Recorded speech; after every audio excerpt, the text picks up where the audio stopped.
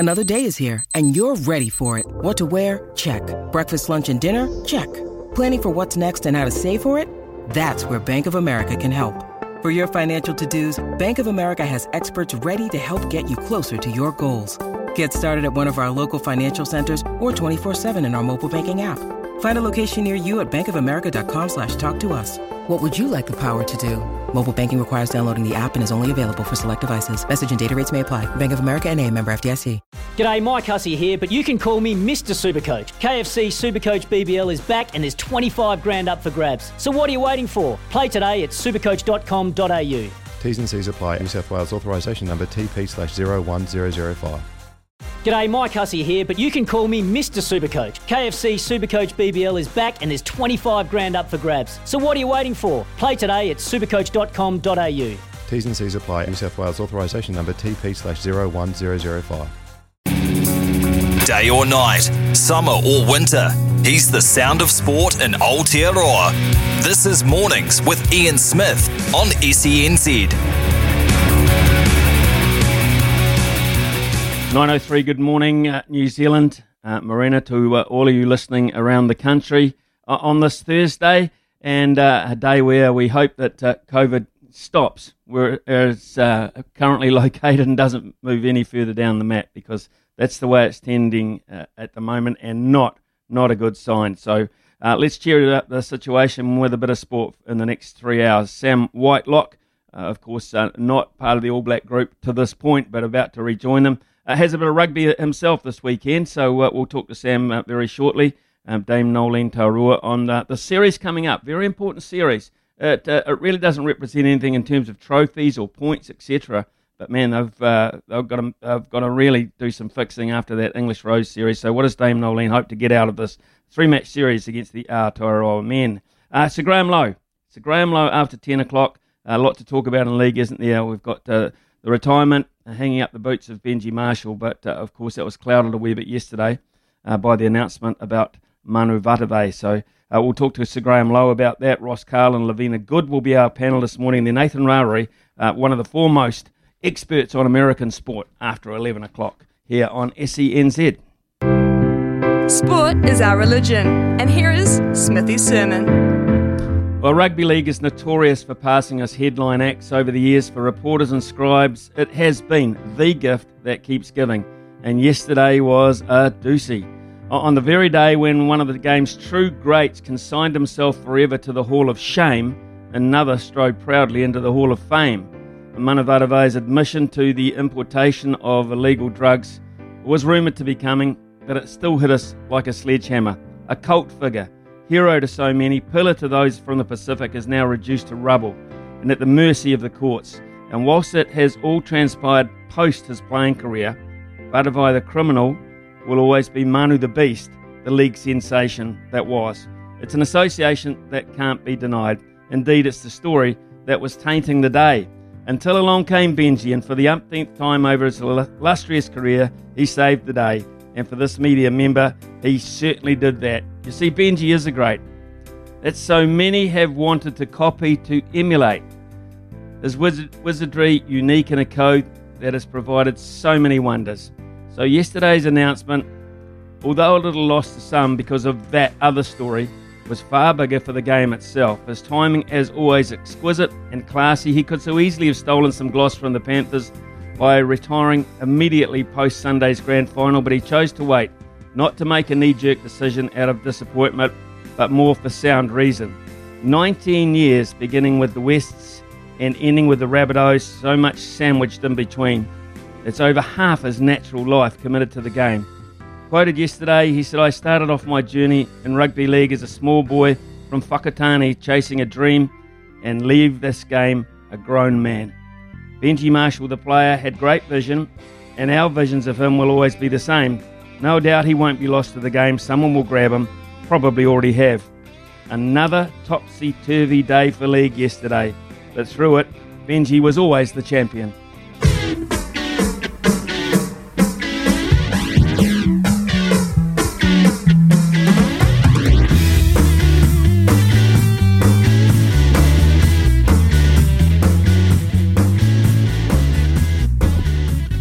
Well, there's always a bit of edge, isn't there, when Canterbury play Wellington at NPC level. Has been for a long, long time. Great history of rivalry there. But this weekend, or tomorrow night's one in particular, we'll have a little bit of extra star power on show because for the Lions, Dane Coles is making a comeback. And in the engine room for Canterbury will be his All Blacks teammate Sam Whitelock, who joins us now. Good morning, Sam. You're looking forward to getting back into the game, particularly against Wellington, I would imagine. Yeah, good morning. It's great to have the opportunity to get back out there and play. And as you said, it's going to be great to have my old mate out there, Colsey. So I'm sure there'll be a bit of chat at some stage. But looking forward to just getting out of the game. It's been a long time between games for myself, and a little bit disappointed I was meant to play last week, but obviously Canterbury had to bye with everything being restructured. So just had a couple of big sessions in the weekend. So definitely looking forward to playing, not just training. So, Sam, you missed the championship due to the birth of your third child. Everything going good? Everything all in order there, and happy to be heading overseas because it's done and dusted there? Yeah, it's it was kind of had a dollar each way to a point with not being able to get across with MIQ and the different rules and regulations that have been put in place through different countries. So it's been actually really nice to just take some time away from the game and retrain the body. And Gilly, the trainer's been working me pretty hard, so it hasn't just been a holiday sitting at home. But at the same time, it's been nice having some family time with all three of my kids, and nice to have Penelope growing up now, 5 odd weeks old. So there's been a few rough nights, but it's been pretty awesome too. Well, Sam, you got the silver cap for over 100 caps for the All Blacks. How's it watching it? How's it like watching the All Blacks? Are you a good rugby watcher?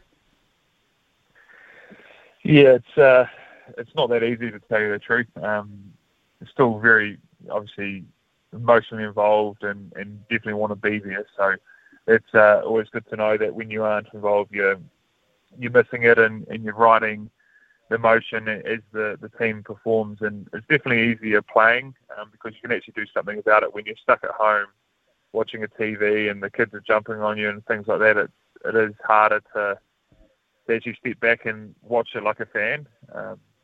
But that's something that I've had to deal with the last 5 games, and I think hopefully it actually makes me better as a player because I would have been able to see some things that are a little bit different from being on the outside looking in rather than being in there at the coalface.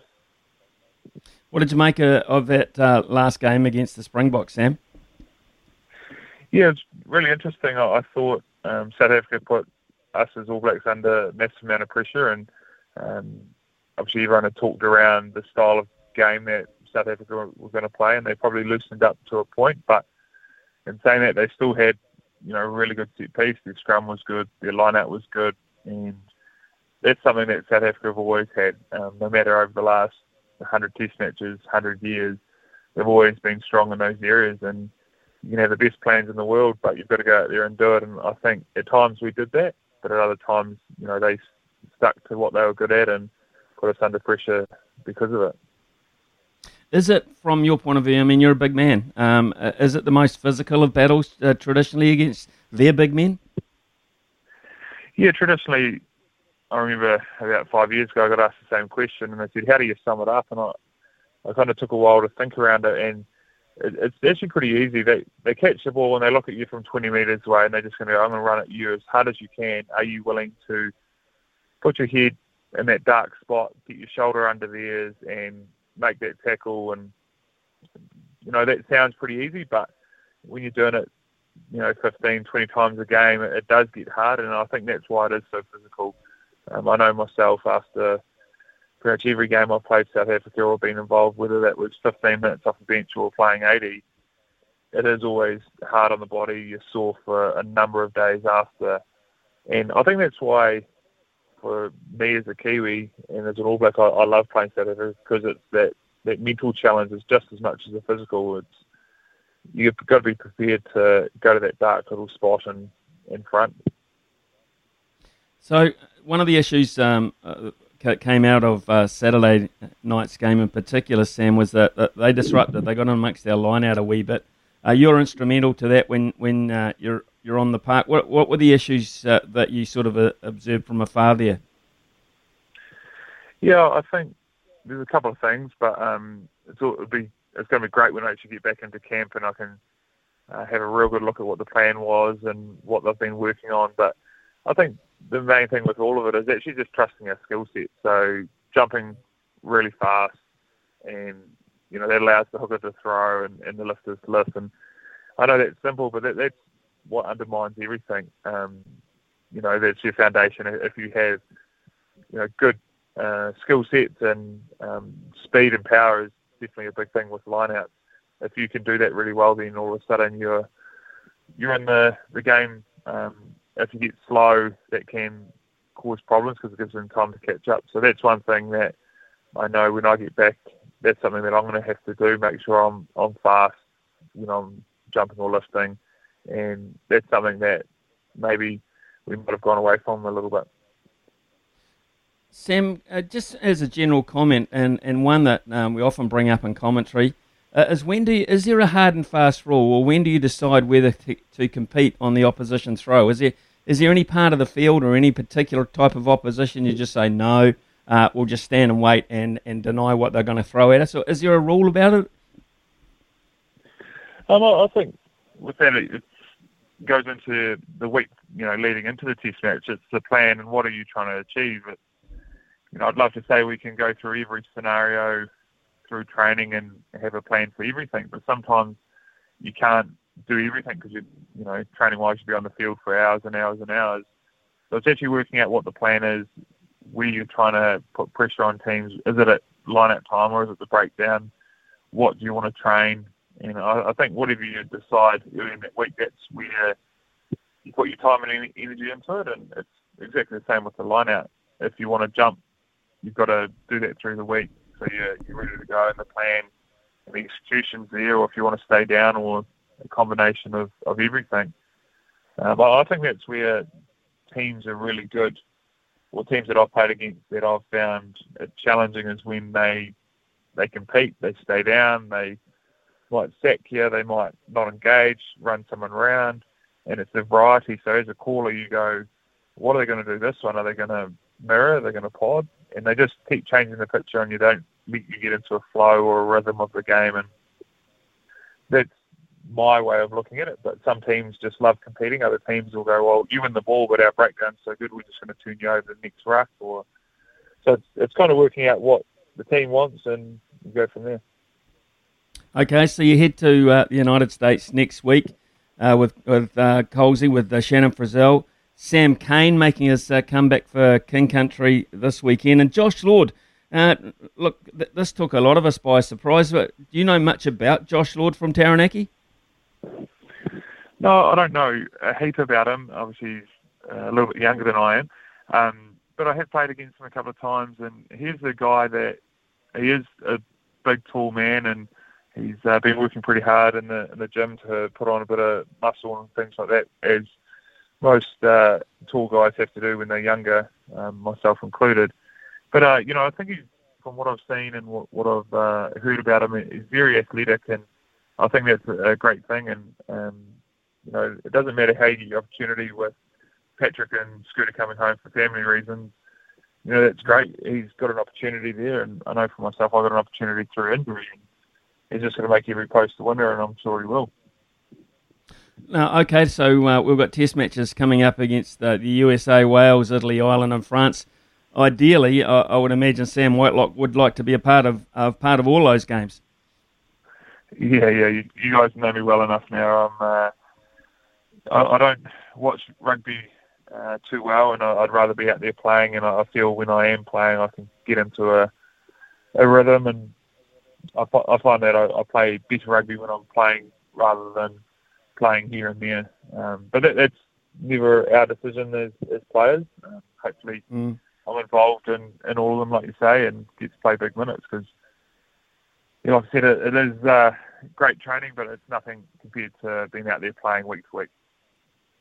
A lot of people have saying that the big encounter will probably be the French one looking forward. They had a sort of a medium-strength team that took Australia to the distance not that long ago. Do you see it that way, or is it a week-by-week thing for you? Beginning with Wales, who certainly will not be easy. Yeah, it's always a week-by-week thing. I think the challenges of playing the States being the first one for myself. I haven't played a lot of rugby lately, so got the Wellington game tomorrow. So really look forward to getting into that. But then, yes, it is that week by week. But at the same time, I think all of those teams can challenge us in different ways. And the Welsh will challenge us. The Six Nations champions. Correct me if I'm wrong there. And then Italy, they've always been a bit of a not a bogey team for us, but we have struggled against them in the past with just different aspects of the game. And then you're going into Ireland. We know the history over the last 7 or 8 years, how close those games have been at home and away. And then, the French, they're playing really well. There's some massive momentum over there. I'm talking to my little brother who's still at Pau around the World Cup. Everyone's excited. Everyone's starting to really embrace the challenge that's involved, and the French national side are probably jumping on that momentum, and they're playing some outstanding footy, and they've got some great players over there that can challenge us, whether that's speed the game up or slow it down. So you're in action for Canterbury, Colsey, of course, for Wellington, Josh Lord for Taranaki, Shannon Frizzell will be playing for Tasman by the look of things, and Sam Cane for King Country. What did you make of that news? Yeah, I didn't actually know much about it, and then I saw it on the news, and then a friend sent an article and highlighted the bottom bit saying the Wanganui coach was after Colsey or myself. So growing up in the Manawatu, I thought, that'd be quite cool running out there for Wanganui, but I'm sure Wanganui would be great. They've had some pretty good form over the last few years, but really cool for Sam to get out there and represent King Country. I know where he grew up in Reparai. It's pretty close to King Country, and it just shows.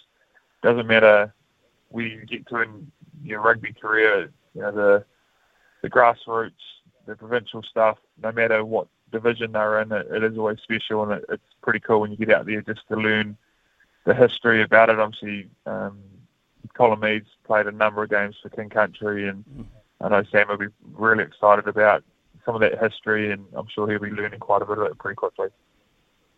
Well, Sam, it's really cool that you're back playing and you're back about to head away and rejoin the All Blacks. It's a really good sign for us here in New Zealand. Nice to hear that everything's all cool and under control at home as well, and you can go forward with a positive frame of mind. Travel well, mate. Play well tomorrow night, and thanks for talking to us. Awesome. No, thank you. Cheers for having us on, as always.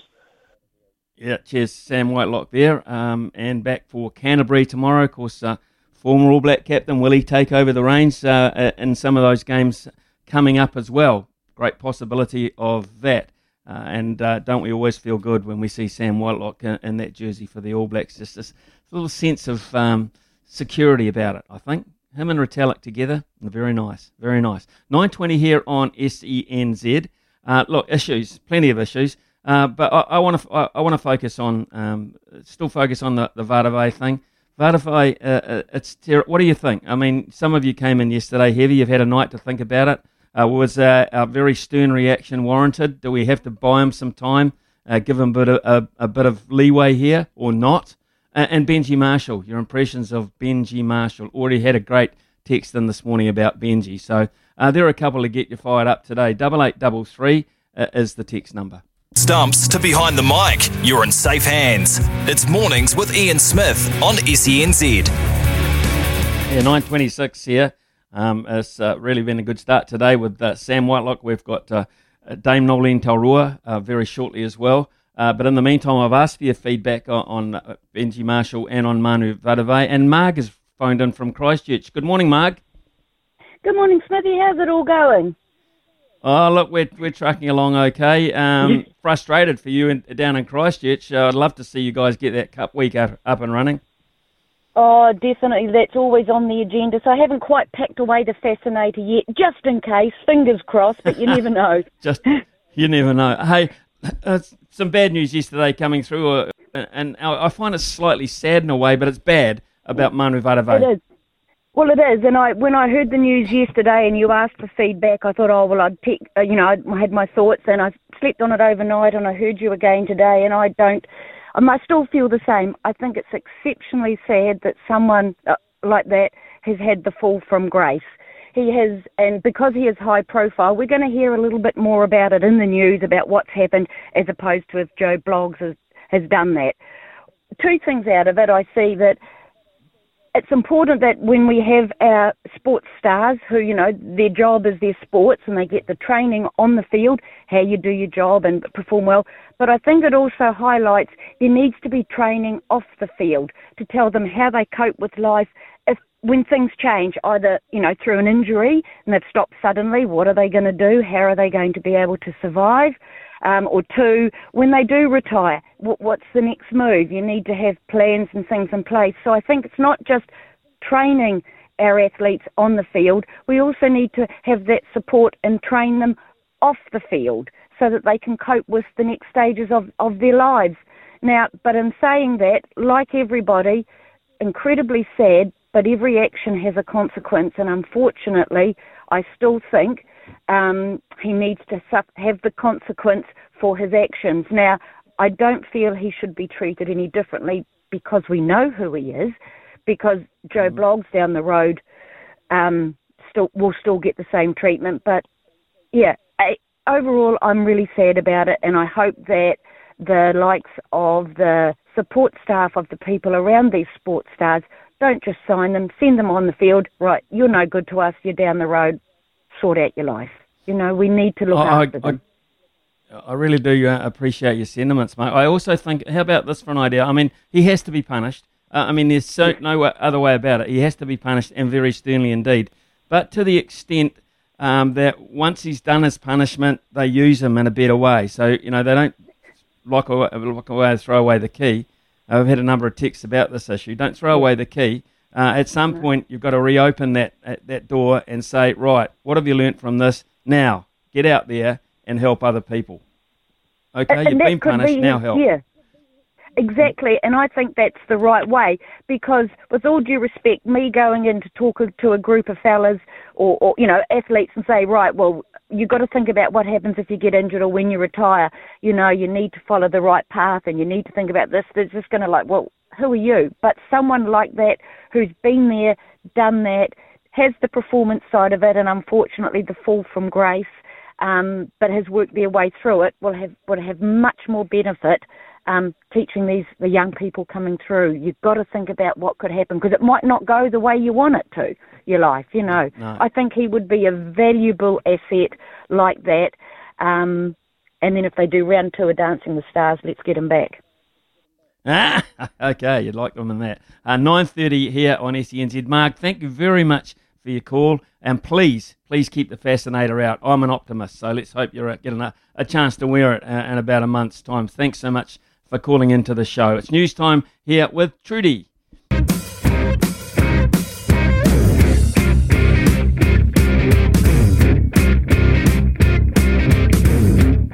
Well, the Silver Ferns head back into camp today ahead of a Cadbury series with the Aotearoa men.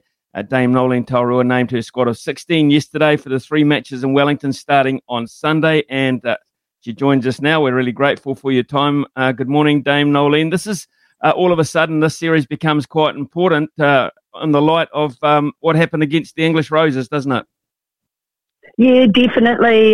Look, our long term, which is actually not too far away, it's only like 10 months or so, is the Commonwealth Games. So not that we got a spanking against England, but there were definitely, I suppose, flaws that were highlighted, not only in strategy, but also individuals as well. So to be able to back up as close as possible to that series, look at what are the areas that we need to improve on, but also having an eye on the Commonwealth Games and final selections as well. So I think in these times, it's we don't know when we're going to get other competition, so this is a massive opportunity for not only the team but also individuals to put their hand up. So after that England series, I'm sure you've done a little bit of head scratching and you've looked back on it time after time, but we're really used to sides, the Silver Fern side, once they get in front, not surrendering leads, healthy leads. And that was one of the, I guess, the work-ons there. How do you fix that? How do you address that? Yeah, look, that you've actually pinned it on. We over the last maybe 2 or 3 years, we've been synonymous with a certain type of brand, and one of it is actually to grind out the win. Either if we're down or if we're up, our ball retention has been something that we've prided ourselves on. That was definitely exposed. So coming back into this camp, that's really nearly number one. That's going to be on the list, and that's got to be put into our training. I think not making excuses, because I don't, but there was a certain level that we could actually do going into England because of the lockdowns, and we had a managed load, so we probably went about a 70-75% of what we could have done in the trainings, just so that we could make sure that we had people out on court. But this camp, we're going to Hundy, so I'm really looking forward to that, and we need to really push ourselves, and that definitely, our ability to keep ball retention was not good against England.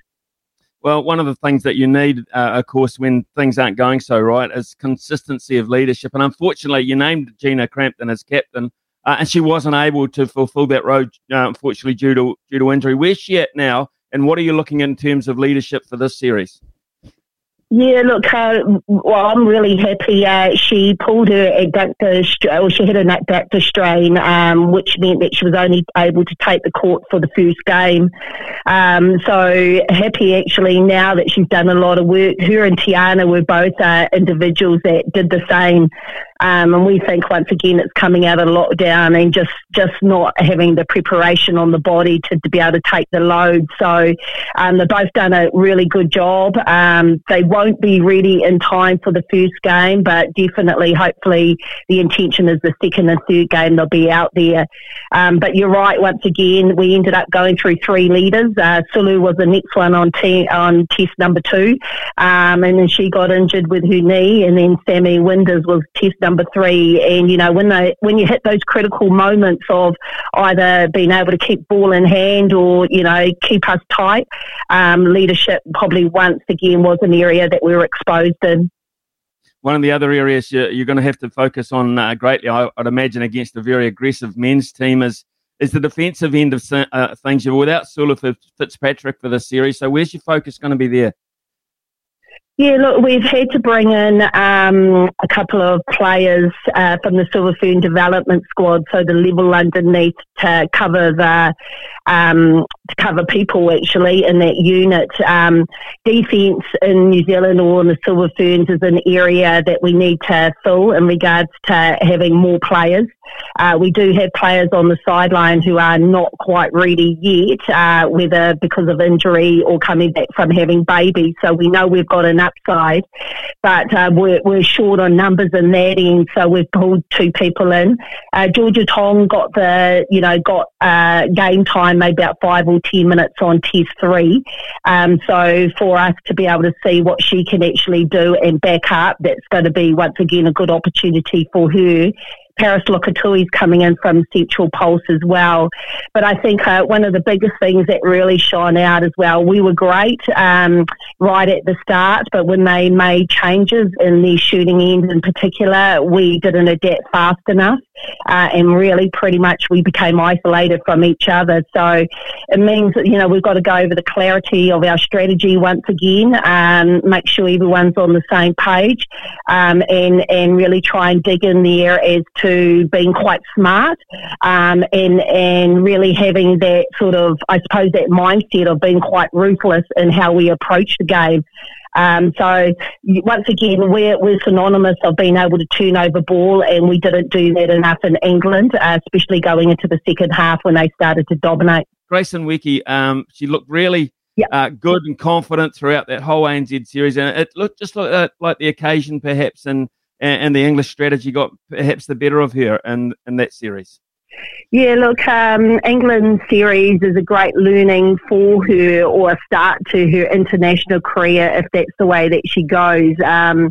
Being up against Jiva Mentor is probably the best opposition, one of the best in the game, and very smart, but also knows what she needs to do on tall players, so she's used to that type of game. I think with Grace, there's been massive learnings in regards to the difference between ANZ and international. Not that she had a free reign in ANZ, but, she was definitely not necessarily exposed, but there were areas of her game that were wanting. So I think, we know that she's really tall underneath the post, so she does provide us with a point of difference. She probably needs to settle a wee bit more on her shots, and I could see sometimes, the air balls that actually happen there, but that's something that we can definitely work on.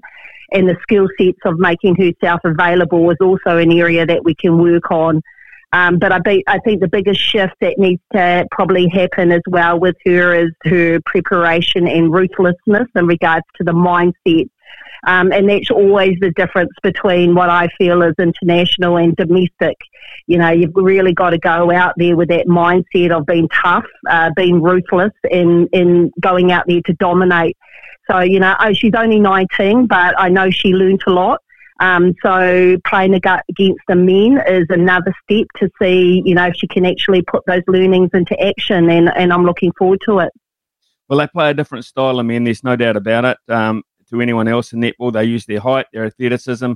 Technically, they're different. So when you go to a series like this, how do you strategize looking to go forward and plan for your, for the stuff that really matters for the Commonwealth Games? How do you plan around that? Is it a case, Dame Noling, that the score is not quite as important as the how you go about it? Yeah, look, with the opportunity for us to get out there is huge. Yes, the scoreline, because I think we did take a battering probably more to our pride, and the expectation around wearing the silver fern. That's once again something that I've got to put out there, and we didn't meet that expectation, and that's not good enough. But for us, even though they do play that aerial game, they are definitely physical on the ball.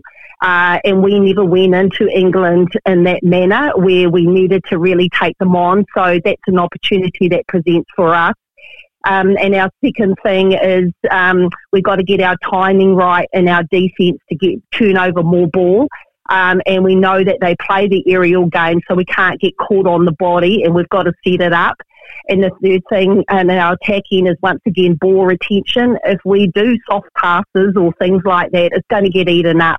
So we've got to change the lines, change the direction, and get those better than we did in England game. So totally a different style of game we'll come up against, but the fundamentals are the same for us. And once again, we've got to get our strategy right in both attack and defence. So we just got to probably tweak a wee bit, that we can't do any elevation stuff, but that's the stuff I want to play as the fast game. So change of direction is something that we can work on against the men. So you won't get any trophies out of the series, but what you might do, you yourself will get a lot more knowledge about your squad, but your players may gain some confidence. And, with the lack of opportunities going forward, we don't know how the world's going to present. Every opportunity is so vital, isn't it? Yeah, it is, very much so. Look, I got a good feel about nearly everybody coming out of England, and it's that ruthless in regards to where I am at from a coach and the selection point of view. So I would love the players to say out of this one, hey, your thinking is wrong, and you need to go back to the drawing board, Noling, or your thinking is right, and here I am, and I'm ready for Commonwealth Games. It's as easy as that in selections. But the biggest thing, as you say, we don't know when we're going to get out on court. More than likely, Commonwealth Games will go ahead if it goes along the same lines as Olympics, and all the risk is taken out of it. And this could be our last, foray out there. So, opportunities are scarce in these days, and planning is hard. So, we've got these men on our doorstep at the moment, and not that we're redeeming ourselves from England. That's definitely not it. We are moving forward, but we've got to be better. And, you know, this is another step for us as we lead into the Commonwealth Games next year. So I guess when your squad assembles today, the next 2 days are just as important as the game days themselves, because you've got to cram a wee bit in, don't you? Yeah, one of the hardest things I think is usually when we go into a series, we've always had a camp and we've always gone down to our 12, so it's easier to be able to manage. But once again, because of the situation we are in and the loads and things like that, we've had a wider squad, you know, so 15 or 16. It is pretty cutthroat in our trainings, and we have to take that sort of way, especially now coming into this Cadbury series. So players have to be ready and put up their hand right from the start in the training, otherwise they may not get the opportunity again. So these next 2 days, we're going 100, as I mentioned before. It's nearly full camp style, with the added bonus of playing the men and, you know, back to back to back, which sets us up for the Commonwealth Games and preparation of the body and the mind. So I'm looking forward to it for that respect. I think even if people sort of not necessarily survive the next 2 days, that's always a good start, and hopefully they find the joy in actually playing. So, yeah, we'll see how it goes. Good luck to that. Travel well down to the capital, and let's just hope you get out of this series what you intend, because that's the most important thing. Thanks for your time this morning. Yeah, awesome. Thanks for the call. Lots of texts coming in on the Benji Marshall issue, of course, the Manu Vatuvei issue as well. Benji Marshall, Smitty, what an absolute career he has had. 346 games, 18 years in the game, a true inspiration to a lot of young people over the last 18 years or so. Some of these young people who were inspired by him have joined him to be greats of the game. Unlike our friend at Manu V, I cannot find a single bit of information where Benji has slipped up in his career other than apologising to clubs for below-par performances. This man is a role model to all young Kiwis. Bring him to the great SENZ team to join John Day and Ian Smith in the mornings. Well, there you go. He'd be the headline act. Not sure we could afford him because we're paying John Day too much. How else are we moving along here? Always amazes me how Kiwis love to put the boot in. Manu made some stupid choices. Now we have a great opportunity to use his high profile to really make a difference in the war on P. Don't lock him up and throw the key away. Sentence him to go out there and preach the Bible against this drug. There are several generations out there in this danger age group that would listen to the big man. Come on, New Zealand, let's seize the opportunity. Jail would just be a complete waste. PJ from Temuka. Smithy, dating back to Rugby League World Cup and the sleeping pill incident, numerous drug incidents in the NRL, and now Manu's criminal activities, Rugby League as a community must take a good hard look at themselves. There is clearly a massive issue with drug use, drug activities, and people connected to the drug world. These things happen over and over again, but treat each incident independently of the others. Surely it's time to address the issue in its entirety. Smithy, regarding Manu, it is more about what damage he is doing to the community, not about his reputation, which is now shot. And a slightly more upbeat thing, I guess a little more pleasant one to talk about. Why isn't Sam Whitelock playing for South Canterbury if Sam Cane is playing for the King, playing for King Country? That's Paul from Dunedin. Good point. I would have thought he might have turned out even for West Coast or something like that when he had that week off last weekend. Perhaps if he had his time again, he would, because that sounds like he's keen to get back into the game. And don't forget, your text of the week could win you a Tempur pillow worth $299. It will come from this show, none of the other shows, our show, between 9 and 12. The best text of the month will also win a Tempur Queen package, including a Tempur Queen mattress, Tempur Queen adjustable base, and 2 Tempur pillows valued at $10,000. Get that, $10,000. Multi-time next here on SENZ. From behind the stumps to behind the mic, you're in safe hands. It's Mornings with Ian Smith on SENZ. You got to know when to hold up, know when to fold up, Smithy's Multi. Know when to walk away, and know when to run. Bet live on your favourite sports. Download the TAB app today. Well, we were heading for 3 in a row yesterday, but we missed out. The Yankees were beaten quite solidly by the Red Sox 6-2, so the Yankees are gone, the Red Sox prevail. But incidentally, Morocco did beat Guinea-Bissau quite easily, about 6-0, and Corinthians beat Bahia, and I think that was 3-1 from memory, and Jordan are about to kick off against Malaysia. So it would have been live, but for the Yankees, so that one goes in the bin. Today, though, the Dodgers, the Los Angeles Dodgers, to beat the St. Louis Cardinals. St. Louis Cardinals at $1.41. Cricket, the Chennai Super Kings to beat the Punjab Kings at $1.56. That is IPL, of course, getting down to the very sharp end of that competition too. And in women's NBA, the Connecticut Sun to beat Chicago Sky at $1.49. Realisation there of $3.27. Make sure you keep those messages coming in, those texts, 8833, on any issue you like, but specifically the end of Benji Marshall on the playing field, the end of Manu Vatuvei in a lot of areas, I guess, or should it be? That's the key. Should it be? Sir Graham Lowe is coming to us after the 10 o'clock news. He knows both these guys pretty well. We'll ask him about both of them. I want to focus mainly, though, on Benji. What a great career, coming to an end, and a classy way to bow out at that. This is Mornings with Ian Smith.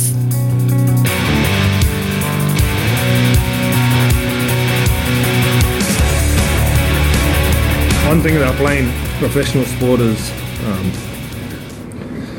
you play for your mates, and you don't let each other down. Sad to see all you boys here today. Really appreciate that.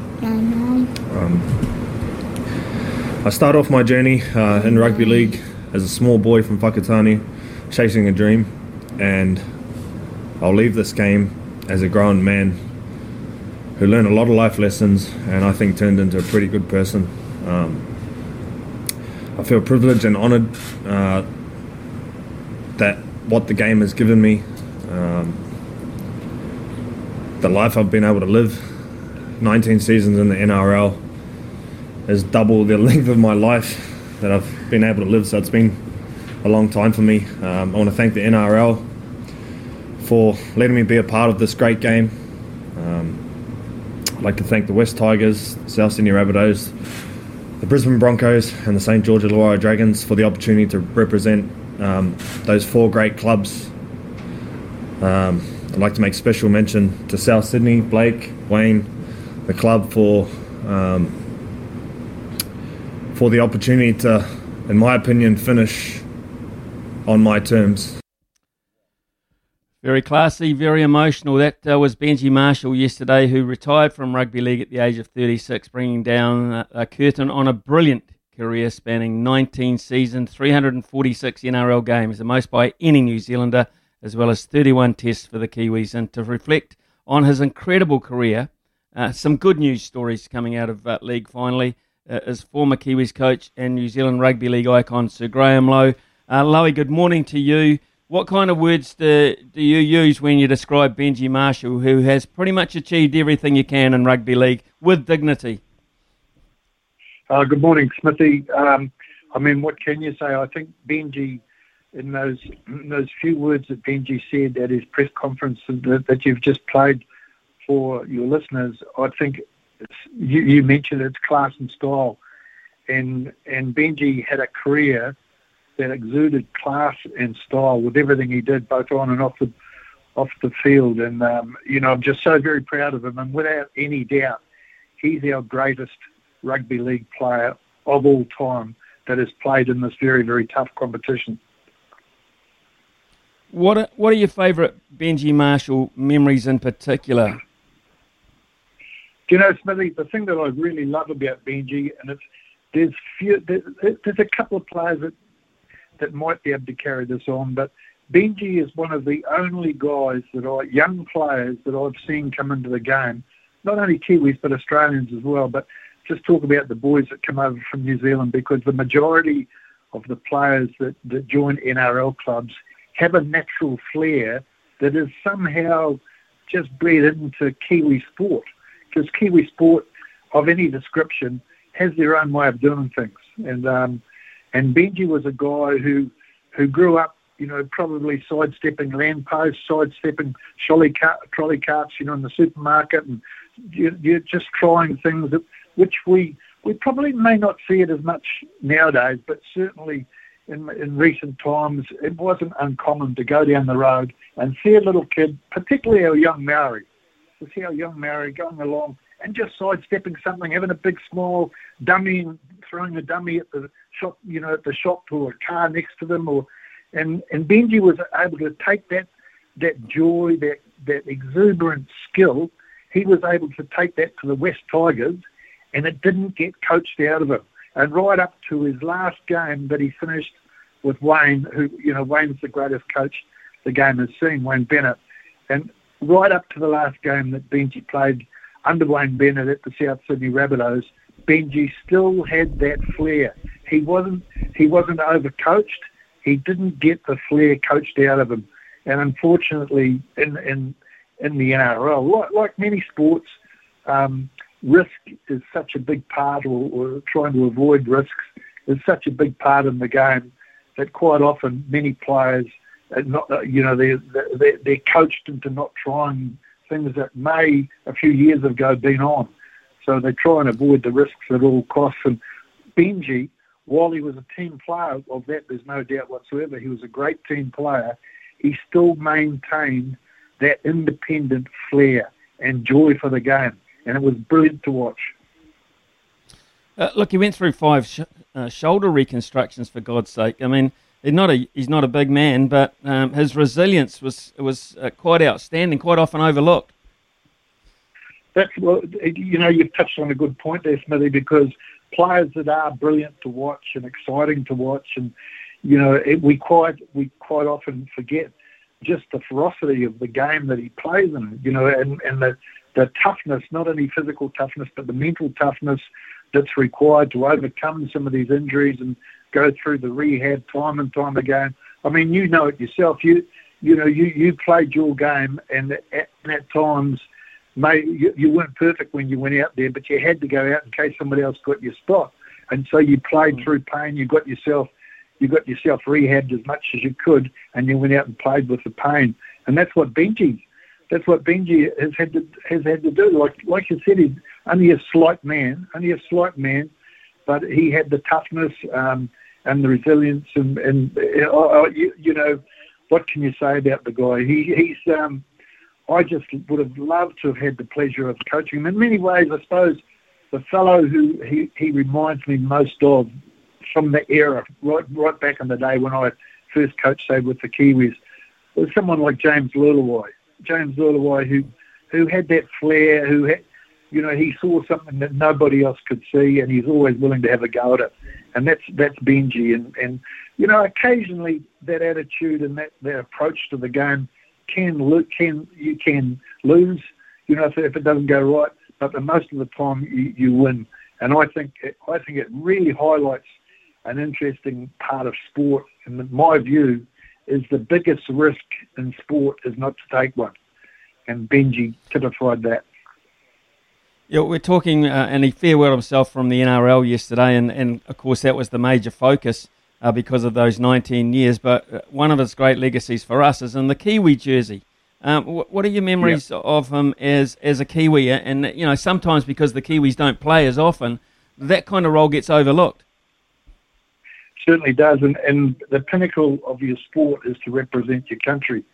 That's the highest honour. Sometimes in some sports, it's not given the due credit it deserves, and occasionally, I'd say that rugby league has been through that at different times. So it's up and down, and it's a bit fashionable, I suppose. But the efforts of Benji wearing the Kiwi jersey were just, they're just fantastic. I can remember. I can't remember the exact date, but I remember being interviewed on the radio when Benji first made the Kiwi side, and I can't even recall who was the captain back in the day then, but I was asked the question, who should be captain of this Kiwi side? And I said, without any doubt, Benji. Benji, it just sticks out to me like, he had natural leadership instincts with him. The players gravitated to him. If you get it's a chemistry in teams, isn't it, Smithy?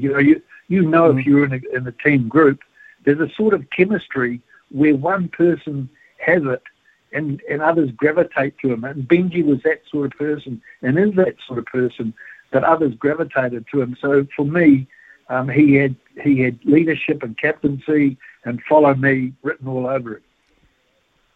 How do you suggest, or what would you suggest, how New Zealand rewards him? I mean, he automatically goes into the Sports Hall of Fame, etc. But how should New Zealand reward Benji Marshall? That's a really good question, Smithy. I haven't got the answer to it, but I suppose the one thing that one thing that's fortunate for Benji's era, it was played in the era where all the games were televised. Because, to be honest, we've had a lot of very, very good rugby league players over a lot of time, and many of them are unknown because the game never used to be shown on at that level. Never used to be shown on television here. We'd only get basically rugby and cricket, because that's just how it was. But now with we're bombarded with all sport coming at us from all angles. So those memories will be able to be archived forever and easily picked up. But how he should be remembered, I certainly think he deserves something that's very special that sits alongside the greatest sporting people our country has ever produced, because in his code and the code of rugby league, we have seen nobody better than Benji Marshall, and to consistently do that over a long period of time, I think what he's achieved is remarkable. Well, Lowie, great tribute there to Benji. There was a downside for league yesterday, and it's very well publicised. On the very same day that he strides into the Hall of Fame, Manu Vatuvei heads in the exact opposite direction. What was your reaction to the news that he pled guilty to these charges? How gutted were you? Oh, mate, what it does, it just leaves such an emptiness in your heart, because there's so many people who put up with all sorts of things and to play this particular code, who've basically given their lives to do it, and they did it for nothing, year in, year out. And when something like this happens, and it's done by somebody who's in a privileged place that's been well rewarded financially for what he's done, so sure, he's a good player, but when these people get involved, there's something deeply wrong. There's something very deeply wrong that hasn't been addressed at some stage, because at the end of the day, it doesn't matter who you are or what you've been involved in, you need to make the decision. You need to have the mental skills and the mental, somebody has been able to put into your mind so that's there forever. Is this right or is it wrong? There's no other question. And sport, if it's delivered properly, should be addressing those. That's why volunteer coaches, Smithy. Volunteer coaches are so important in my mind. And I know it's off the subject just a little bit, but volunteer coaches, there's a lot of young people who slip through the cracks education-wise for whatever reason. They're young, 10 or 11 or 12, 13 or 9-year-olds, little Billy and Mary, they're not quite hearing what the teachers are saying. It's not gelling with them. And unfortunately, some of them aren't getting the right messaging at home either, for whatever reason, I don't know. And yet every Tuesday and Thursday all around our country, at 6 o'clock usually, which is the common time for practice, little Billy and Mary's down there with the netball coach, and the netball coach has got little Mary in the palm of her hand for 20 minutes or half an hour, and the player, little Mary, hears and listens and believes what the coach has said for the rest of her life. And that's why volunteer coaches have such a powerful and important and critical role to play in the tapestry forever of sport and society. Their volunteer coaches not only help with the sport, they're in a position to deliver social messaging as well. And that's where it's all got to start. Yesterday's episode with Vatuvei, is nothing. It's heartbreaking, and it's left a hollow feeling for me in the game. See, for me, and there's a point I think that has to be stressed here. This is not rugby league's fault. I mean, this is not a rugby league issue. This has come post-rugby league, and I think a lot of people are associating this with the game, and that should not be, should it? No way in the world. But what the point that I'm trying to make, Smithy, is the game, and not only rugby league, but all, because these social issues do affect all walks of society. And that's why I'm saying that volunteer coaches are in they're the most underrated people in sport in this country. Volunteer coaches should be getting looked after far better than what they are, should be supported much better than what they are. And in fact, next year, I'd like to be able to announce with you something special we've been working on for a few years to address just this, because I think volunteers are in a position every night at practice with little Billy and Mary to deliver not only the how to play the game and enjoy the game and all that, but some simple little coaching messages about these things are right, these things are not right. It's as simple as that. So because the messaging is obviously, in society, it's obviously not hitting the spot with everybody, and that's a problem. Lowy, as always, so pleased you're able to make yourself available to us this morning. I can't think of anyone better served to pay tribute to Benji in that regard, and interesting thoughts too about the Vardavai situation. As always, mate, golden stuff. Thank you. Thank you very much, Smithy. I look forward to catching up, and I've got an idea that you could owe me a drink. I think you're probably right. I think that's probably a good idea, mate, and I'll pay it to you in leaps and bounds. 10:18 here on SENZ. We've got a panel coming up very shortly with those issues to talk about, plus a few more, I imagine. Voice of sport in New Zealand. Superman! Nothing gets past Smithy. This is Mornings with Ian Smith on SENZ. Big talk, big opinions, the panel. Talk to me, yeah. The panel today is Lavina Good, of course, and Ross Carl, and really some diverse things to talk about, good and bad. Shall we start with the good this morning? And we'll start with you, Lavina, with Benji Marshall's retirement yesterday from the NRL. Just a quick memory about Benji from you.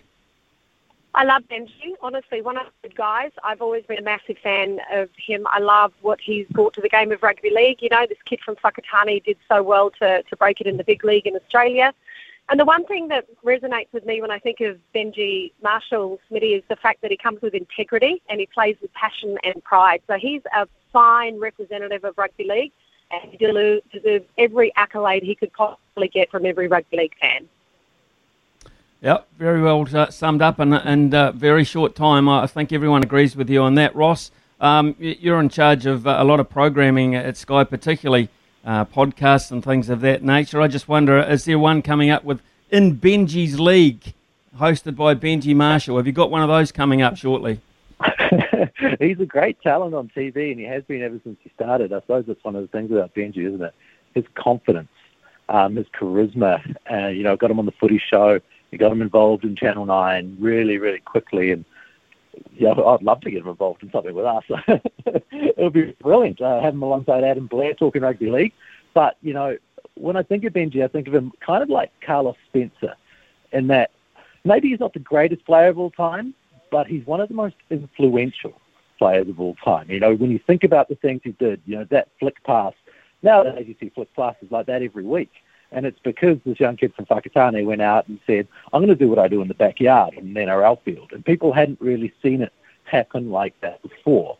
But he had his struggles as well. And I suppose it's one of the interesting parts of, as opposed to the canonization of a player when they retire after such a long career, everyone looks back probably at mostly the great things and are very quick to throw out the word GOAT. But, Benji had his struggles too. That initial separation from the Tigers was pretty tough for him. Then there was the rugby stint.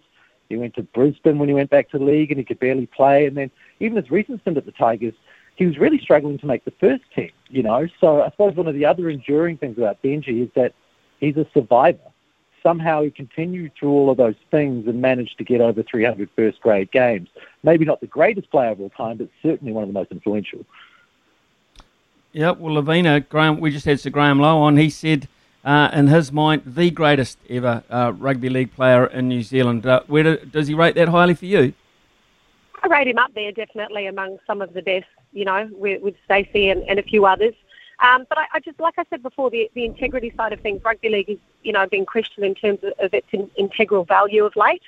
And I just think of Benji, and I think of wonderful things about him. And I'm not talking about the goose step or the pass in 2005. It's beyond that. It's what the passion when he wears the national jersey and how much that means to him. And he's not afraid to cry and let people know that it's such a momentous occasion for him. So I think, the Warriors, the way they've been lately in terms of looking for ambassadors and people to represent them, someone should get on the old dog and bone and talk to Benji and say, hey, you might be hanging up the boots on the paddock.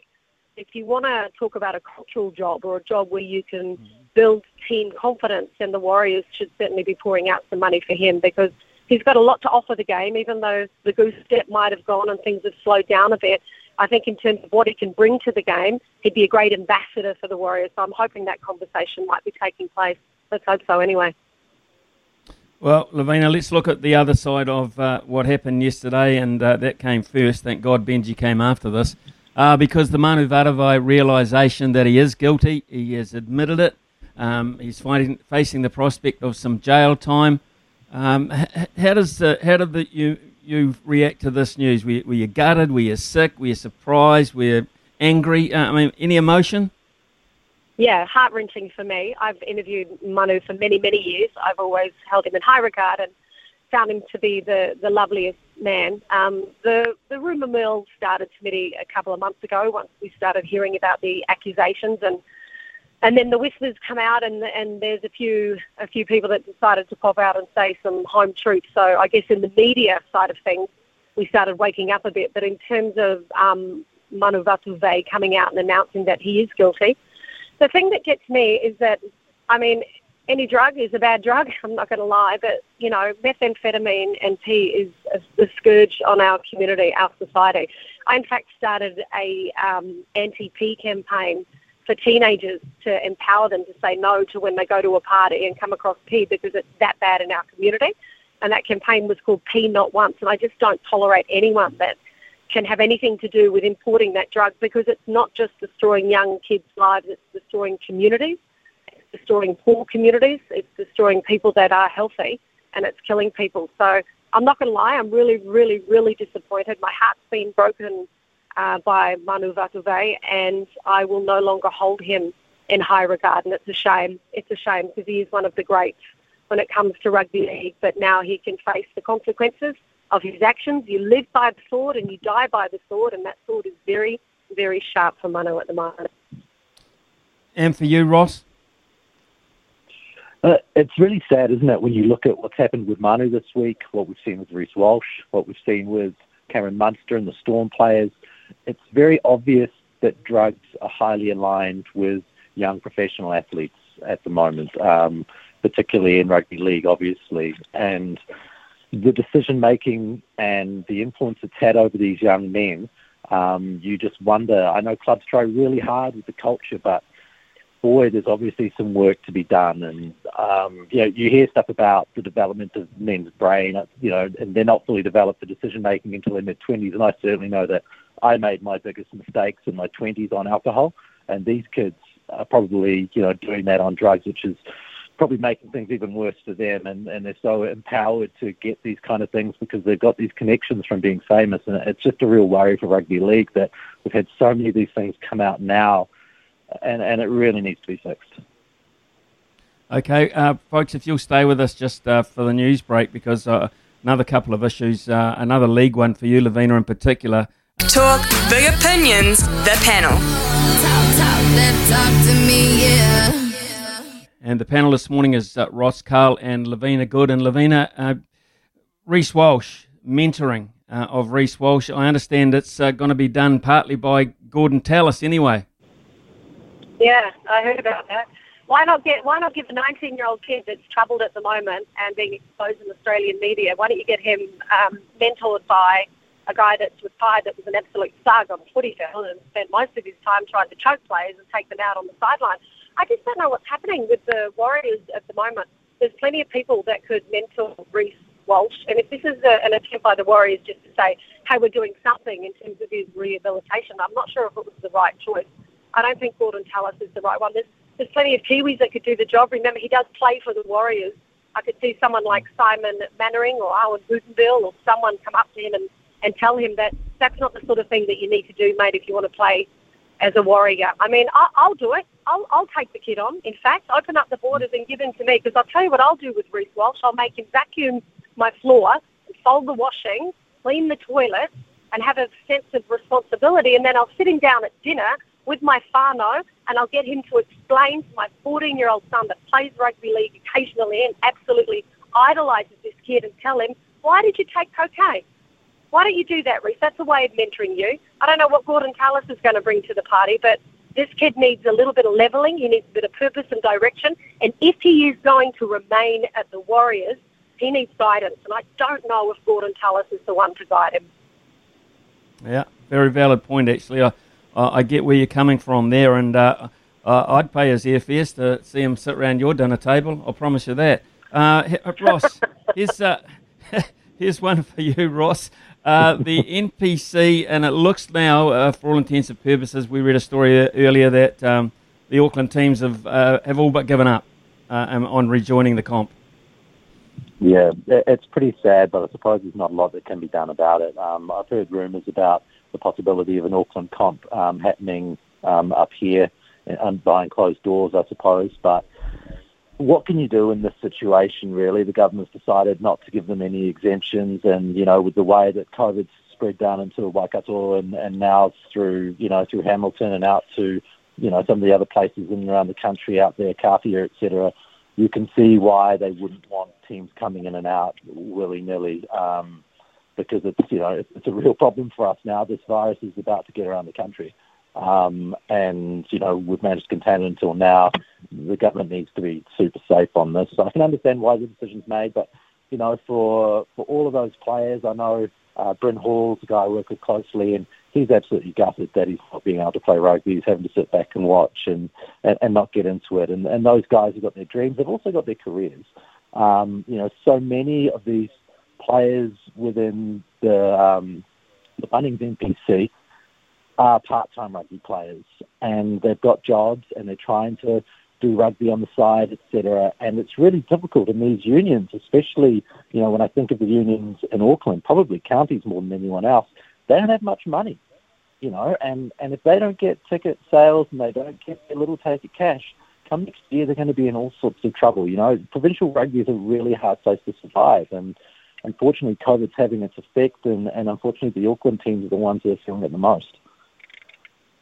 If it's heading south, Lavina, and it certainly looks like if you look at the map and the way it's starting to creep down, where does it leave the rest of us? Are we going to enter into the same sort of zone as Auckland and all sport be knocked on the head? I mean, is there an end to this, or are we just going to have to just plough on ahead and hope? Yeah, no, it feels like there's not an end to it, eh? It kind of feels as though that's the direction we're going in. I guess we have to follow the footsteps of what's right and what's going to benefit everyone. But I know what you mean, Smitty. It kind of feels like, when will it end?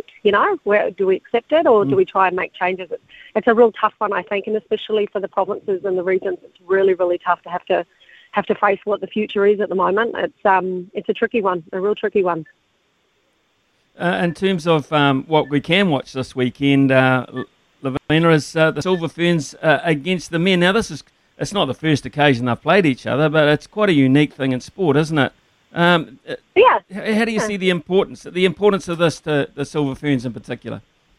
Yeah, not so much importance. I don't know how much it is in regards to importance. I mean, an international fixture, Ross will tell you, is a lot more important, obviously, than playing a New Zealand men's team. But there's a fair bit of hype around it. I know more people that are talking about this, in fact, than they were in regards to the Test series against England, which I found the last two games really, really scintillating and great netball action. So it's another opportunity for the television broadcasters to make money, obviously, to put it on the box, which is good, and it might generate a bit of interest. And also it's good to see parity. I think over the years we've come to terms with the fact that women play rugby, There was a time 15 years ago when no one would watch them, and now they're the superstars of the sport.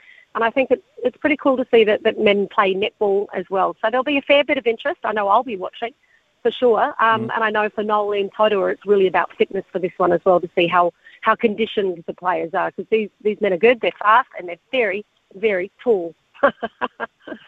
They are, and they're very, very athletic. And I guess whilst if it's a game that you can't be too physical, Ross, their physical presence will be pretty daunting up against some of those young ladies. So that should rate pretty well for Sky, shouldn't it?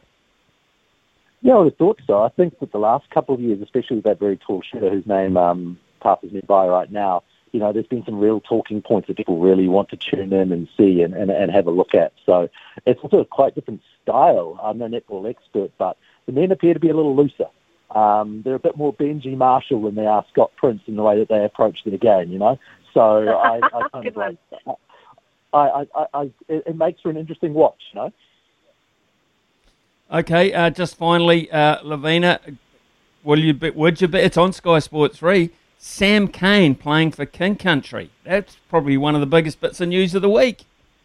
Everyone's talking about it. It's the talk of the town. It's everyone's talking about that more than what they did Renee Ranger beating Waikato a week ago. And he stole the limelight for quite some time. So he's actually one of my very, very favourite players. I was quite happy for the Ranger. That was all good. But, yeah, everyone here in the Bay of Plenty is talking about it. Sam Cane, one of their babies, the one and only. It's a talk of town. It's quite nice to share the players around. I think, there's a lot of player loyalty and club loyalty with so many players. But then again, if there's an opportunity to play for another province and try and take their rugby field and expertise to the next level, I think it's a good thing. So, yeah. Who would have thought, eh? I wouldn't have guessed that one. No way would I have guessed that one. I wouldn't have guessed that Reece Walsh would have been caught with cocaine either. I know nothing. Well, you know enough for us. It's been great to having you on this morning, Lavina. Thanks again. And for you, Ross, I guess every day is a new day and an interesting one for you, because everything that's put off or curtailed in terms of coverage on Sky, you have to try and fill the hole somehow. So never ending at the moment.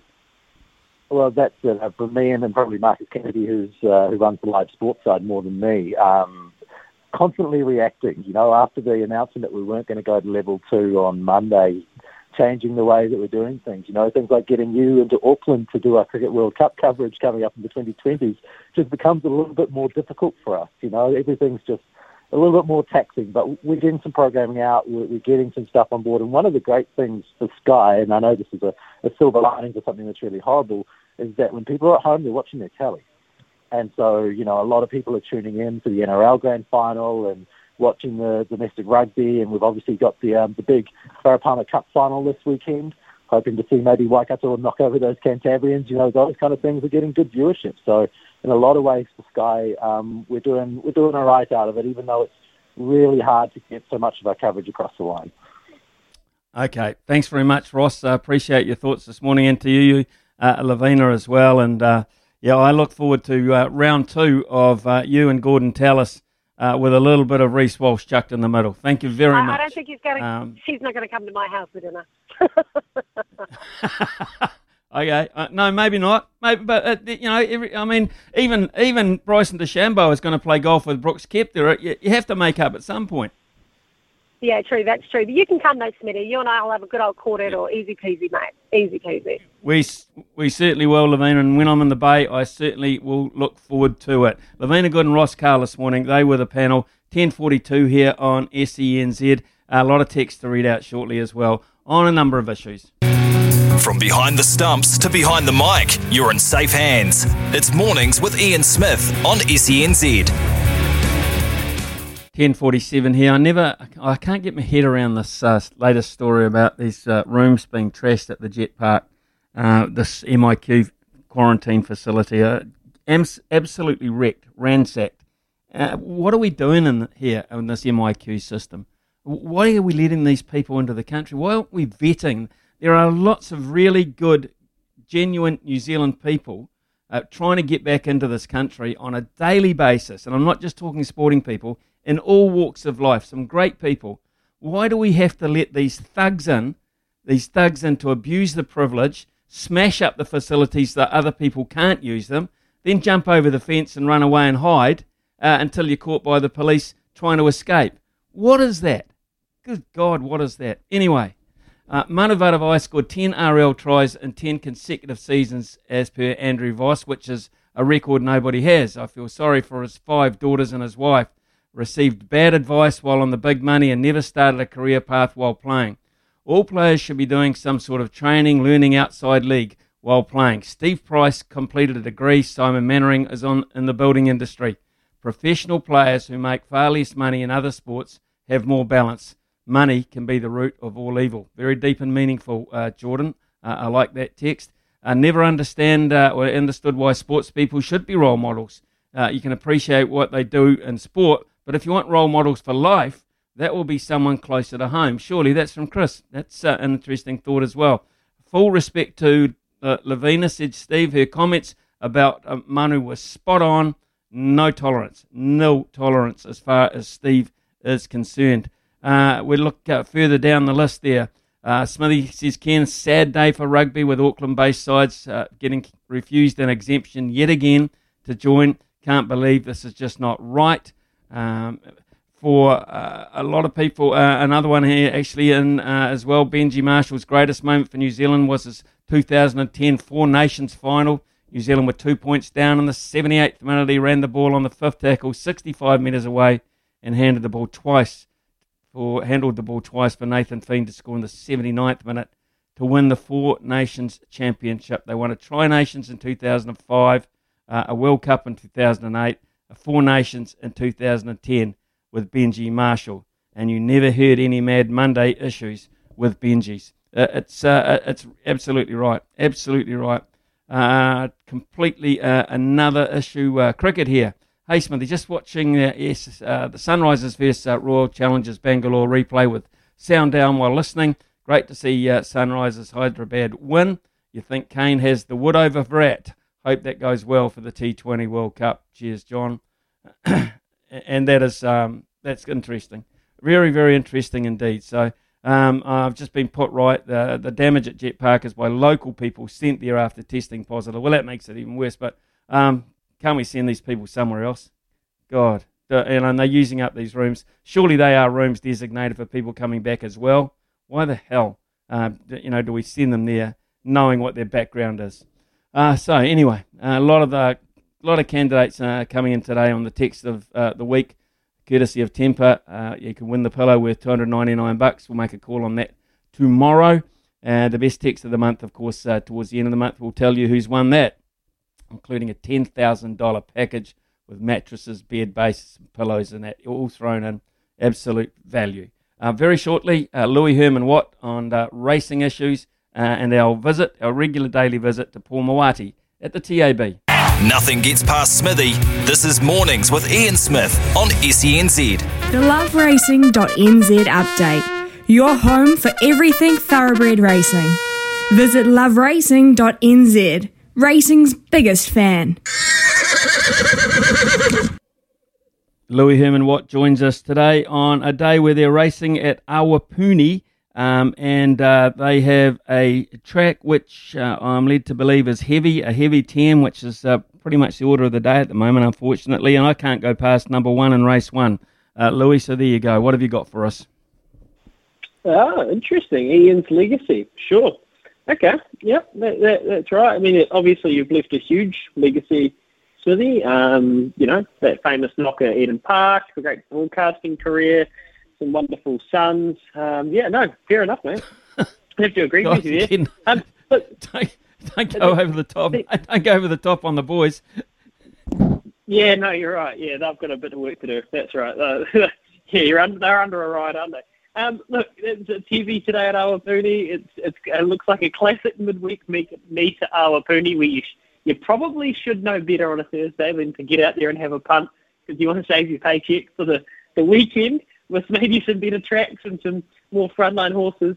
But I can feel it coming. I backed Heidi Bell both starts this preparation, Smithy, and it hasn't got me paid yet in race 4. This is Peter Didham. Look, 4th and a 7th, and today the cash is on. $7 at touch, $5.50, but at $6 now. Robbie Hannam is doing the riding. Yes, young Robbie Hannam is back. Well, he's not young anymore, is he? But he's had a huge injury layoff. So that would be such a great return for Robert Hannam if he could get up in race number 4 at Awapuni. But look, it looks a tough day to punt if I'm being blatantly honest. This weekend, though, Smithy, boy, we've got some good racing, mate. We've got some good racing at Hawera. We've got the Taranaki Breeders, the Taranaki Breeders, but also across the ditch. It's kind of D-Day for a couple of horses. Not necessarily D-Day, but moving day for the Te Akau runners. Sword of State goes up against the nice 3-year-olds, Borlelli, and has to go well from barrier 3. Second up, and Amaralina from barrier 13 with J-Mac, a tricky barrier second up. This will tell us whether this horse is good enough to go on to the Golden Eagle, of course, New Zealand Oaks winner from last year. Day or night, summer or winter, he's the sound of sport in Aotearoa. This is Mornings with Ian Smith on SENZ. Well, in my 64 years on this planet, I have never met anyone in this country who knows more about American sport across the board than one Nathan Rarity. I mean, that makes me really happy that he's joined us on the show this morning to talk about baseball in particular. But first of all, Nathan, where did you get this love of American sport, which makes you look at it so deeply? By the way, morning, Smitty. How are you, brother? Good to hear your voice. I always found it a bit fascinating as a kid because I think I saw a documentary with a Welsh bloke he was a songwriter, and he did a documentary where he went to the Dallas Cowboys and he was hoping to get to play. And it was like, a little Welshman learns about American football and goes over there. And I remember thinking, well, that looks cool. And then I remember being a little boy and seeing these guys with these amazing names like Magic Johnson and Kareem Abdul-Jabbar. But it was when I went to live overseas and lived in Calgary, and one of the families that I lived with was part of the ownership group for one of the NHL teams that was there. And they also had a really different approach to things like PE at schools in Calgary. Sorry, someone's trying to ring me. They had a really different approach at our school, Smithy. So we had an entire gym under the school, and I remember my teacher from Hastings Boys coming over on a sabbatical, and we showed him around the Sir Winston Churchill campus, and we had a look at the gymnasium downstairs and stuff, and I remember our teacher going, wow, this is great. And he said, well, it's a proper job here. It's a real career path, and some people are smart enough to be lawyers and buy their house. You go, see that large kid over there picking up those weights? And he said, yeah, he goes, that's James. And James's best hope of buying a house is blocking the quarterback. So this is what we do. So I think it was always there, Smithy. I've always enjoyed I like the bigness of it, and I like the thoroughness of it in itself. So, and they package their sport so well when you go to games. That's why my wife and I fell in love with the Dodgers. Yeah, okay, let's talk about the Dodgers, shall we? I suppose when you tune in today and you're glued to this match against the wildcard game against the St. Louis Cardinals, will it be traditional hot dogs or bacon burger, hot dog, bacon burger, anything? Hot dogs. I've got the hot dogs ready to go. So I went over and bought those yesterday. So I've got the buns, made sure I've got the right mustard. Today I'm wearing Jackie. So I have 3 Dodgers hats. I've got the LA ones. Today I'm going with my Jackie Robinson one, which is when it was the Brooklyn Dodgers. So that's the one with the white B on it. So I'm wearing Jackie today. I'm going to go with my Kenley Jensen hoodie today. He's our the equivalent of cricket's closer. He's our closing pitcher. So I've gone with I'll be wearing that today. And Kelly has also got her LA Dodgers hat left set to go, and we will force the kids to watch at least the first 3 innings with it. Good on you, mate. Okay, the joy of lockdown and dominating the remote. I love it. Right, let's look at this matchup today. Adam Wainwright on the mound for St. Louis, and you've got Max Scherzer on board for you, the Dodgers. How do you see this pitching clash? Because they're the number ones in each of the franchises, aren't they? Yeah, they are. And Wainwright is about a zillion years old, and he's really tall. He's like I think he's like a similar size to like an old Isaac Ross, that tall and that sort of build, and he biffs real hard. But Max Scherzer, who we got right at the trade deadline, because obviously if people listening know anything about baseball a little bit slightly, you might have heard of Clayton Kershaw, who's always been basically the Trent Bolt of the Dodgers pitching lineup, but he's gone. He's injured and he's probably not going to be in the rest of the playoffs. We've lost a few pitchers there. So Max Scherzer was at Washington. He throws hard. I think we will have a slight advantage in the pitching, because I think our bullpen is going pretty strong. So really, what we need is hopefully, as a Dodgers fan, you just really want Scherzer to get through those first 3 or 4 innings without one of those disaster innings there. But the thing is, like the Cardinals are red hot. I think they've won about 16, 17 games in a row. The last 2 times we played them in the playoffs, if the Dodgers are my All Blacks, those guys were the French quarterfinal every time going through the playoffs. A couple of times we played them, so they've knocked us out there. And we've dropped. We've lost our big hitter at first base. We've lost Max Muncy, so he's injured. We're bringing in Bellinger, who last year looked incredible, and this year couldn't hit anything. He's awful. So matchup-wise, I do like Scherzer as the starting pitcher just ahead. But I'm really unsure about this, Smithy. I just checked the odds before. I think the Dodgers are the favourites going into this, but you know what it's like, those momentum teams that arrive at a playoff. I mean, we've won a huge amount of games to get here. The weird thing is your mate John Day's bloody Giants were somehow even better than us. I can't believe we won over 100 games and we're still not the top team in the division. Look, and the nature of these games too, these are brutal. I mean, you get to the World Series, it's the best of 7. You get to the playoffs, it's the best of 5 or the best of 7. You don't get past this, you're gone. It's a one-off after all those games you just talked about. It's a one-off. And, what does it mean to the players in terms of build-up for this, knowing there's no second chance? Because in baseball, that's quite a rare thing. It is, and it's been rare for this Dodgers team. Certainly in that, because I think we've made the playoffs now for about a decade in a row, so it's a really, really long run. So at least there's that, like the large crowd that's showing up today, because I just checked the weather before, and the weather looks real nice. It's going to be about 18 to 19 degrees when they start, so the California weather's holding up pretty good. There's no rain around or anything like that, so you've got a sellout Dodger Stadium. And Chavez Ravine to go to, it's just a beautiful stadium. So it kind of reminds me of going to Athletic Park. It's old and it's painted that kind of light blue colour like Athletic Park used to be. Like it's the original stadium that they moved to, but they quite embraced that and like it. So the Dodgers are a real dominating team in LA. Like when you're around there driving around, I thought it would just be all Lakers all the time, but you probably see more Dodgers gear. You probably see more affinity with the Dodgers than you do even with the Lakers and USC, the college football team that's here. So they will have pressure, but, Corey Seager, been there before. Justin Turner's been there before. Mookie Betts is, an absolute gun whenever it comes to playoffs. So at least they've got that. They know the expectation. They know that they feel like they're LA's team, but it's a cruel way to go. I mean, we saw it yesterday with the Yankees. Aaron Judge, who's been amazing all year, ran that last base just slightly wide, and then he's tagged out at home, and that could have been the difference of a 3-3 game, and I think it ended up at 3-1 at that stage. So I will be sitting on the edge of my seat the whole way through this. Dodgers 141, heavy favourites. Cardinals $2.80. Really? So that's the local market in New Zealand at the moment, and that will reflect, I would imagine, somewhat on what they're thinking about on the sports lines over there in the US as well. Getting past this, say the Dodgers, we'll be optimistic here, the Dodgers do get past this.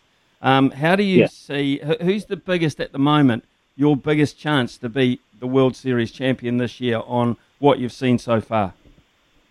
I feel like a dick saying this, but I think if we get through, the Dodgers look incredibly good.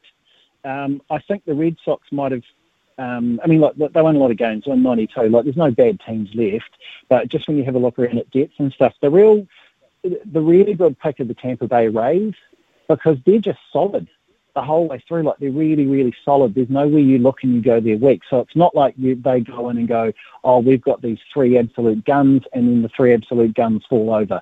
They won't fall over. So they're one of those, for want of a better term, they're one of those teams you have to beat to get in. So I think the Rays have got a pretty massive shot.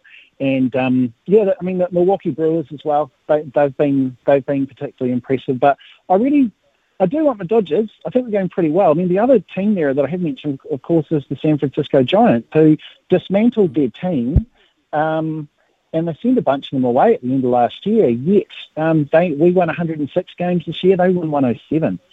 So they've got it, and the star of the division this year was supposed to be San Diego. So the Giants have definitely got something going on. But I like us. If we can get through a one-off, I don't know how many teams can beat us in a series.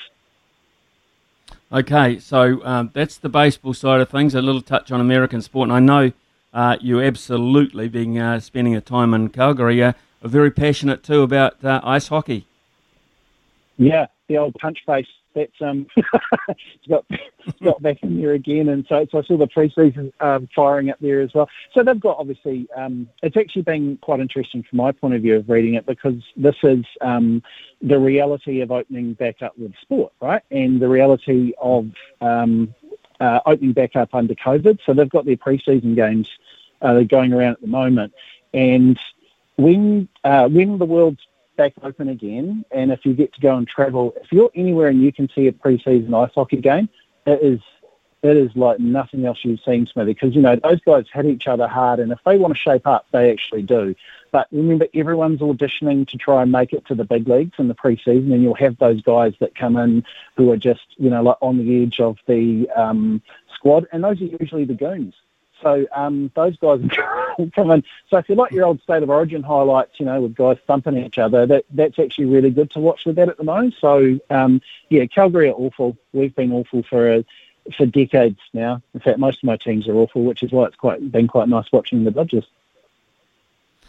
Nathan, before we let you go, and I haven't warned you about this, I'm not sure John has either, but I really like... from your point of view, a couple of views on a couple of issues that reared their ugly and beautiful head yesterday.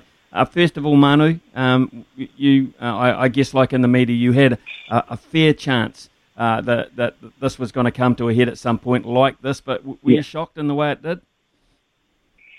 I was shocked when I found out about it a few months last year. I was saddened by the fact that someone who has earned so much money through their career just couldn't shake the attachment to this kind of lifestyle.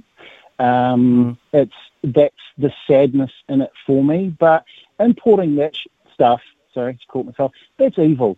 Like that stuff that he was bringing in, that is killing people. It's ruining families. It's ruining, communities and stuff like that. That rips through communities, very much like the COVID thing we're dealing with. And to think, obviously along the way, he must have had plenty of times where he had advice from club, from agent, from manager, from other things like that, and to come to the end of your situation where you've, like that lifestyle you lived, and then it's gone. It's got to be hard, Smithy, because I'm thinking there as well for Manu, he kind of went through a couple of things. He goes through loss of income and loss of identity all in one go.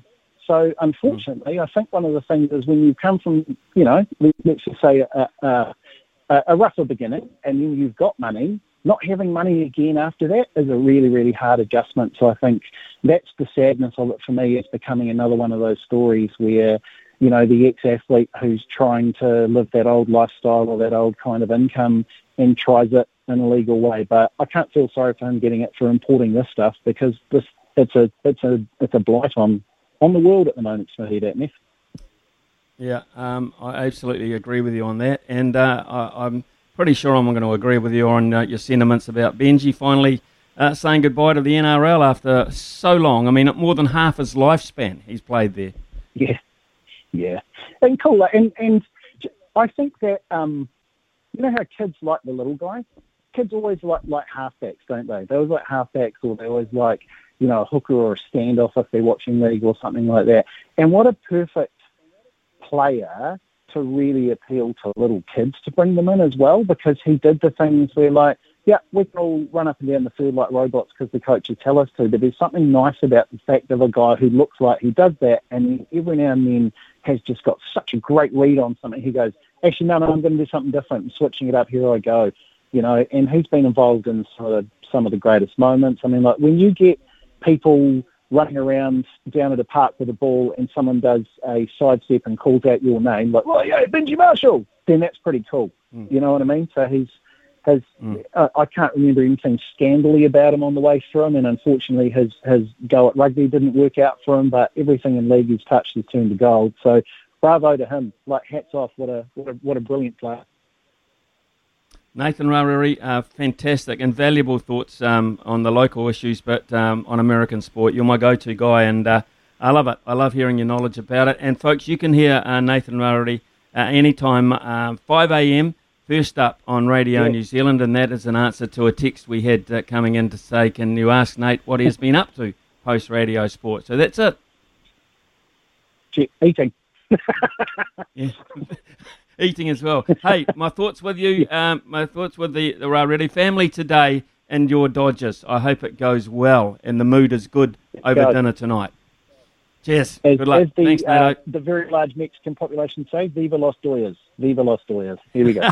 And apparently there's no moustaches in Mexico either, so there you go. I don't know why I said that. 11:18 here on SENZ. When we come back, we will have some more of your texts and your reaction to what's going on in the world of sport.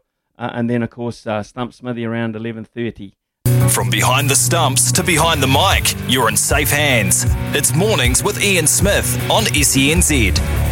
Get Nasser on the phone. He is in another orbit. Lazarus does it again. SENZ is pacing for purpose. Thanks to Harness Racing New Zealand. So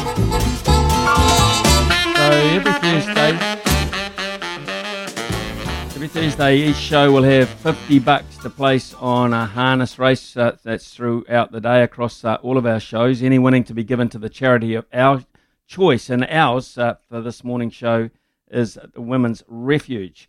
Credit should be given here to New Zealand Harness Racing, living the dream. Get involved there. Visit hrnz.co.nz.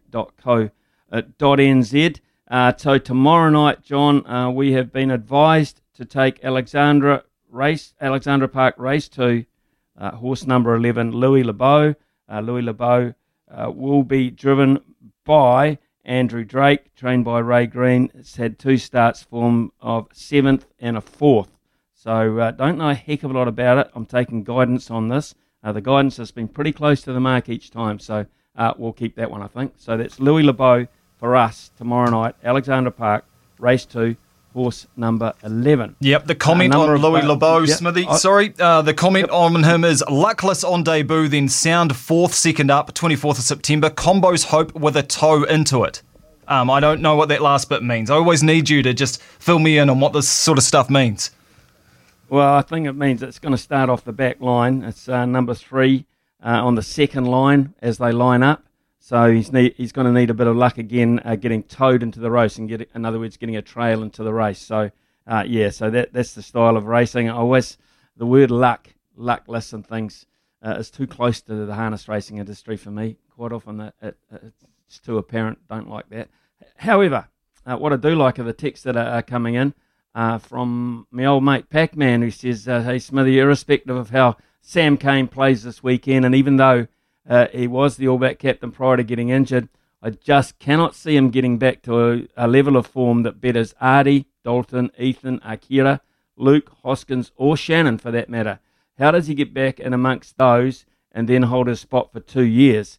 It must be a huge quandary for the coaching staff trying to plan and include Sam Cane as our captain, or even in the squad for 2 years till the 2023 World Cup.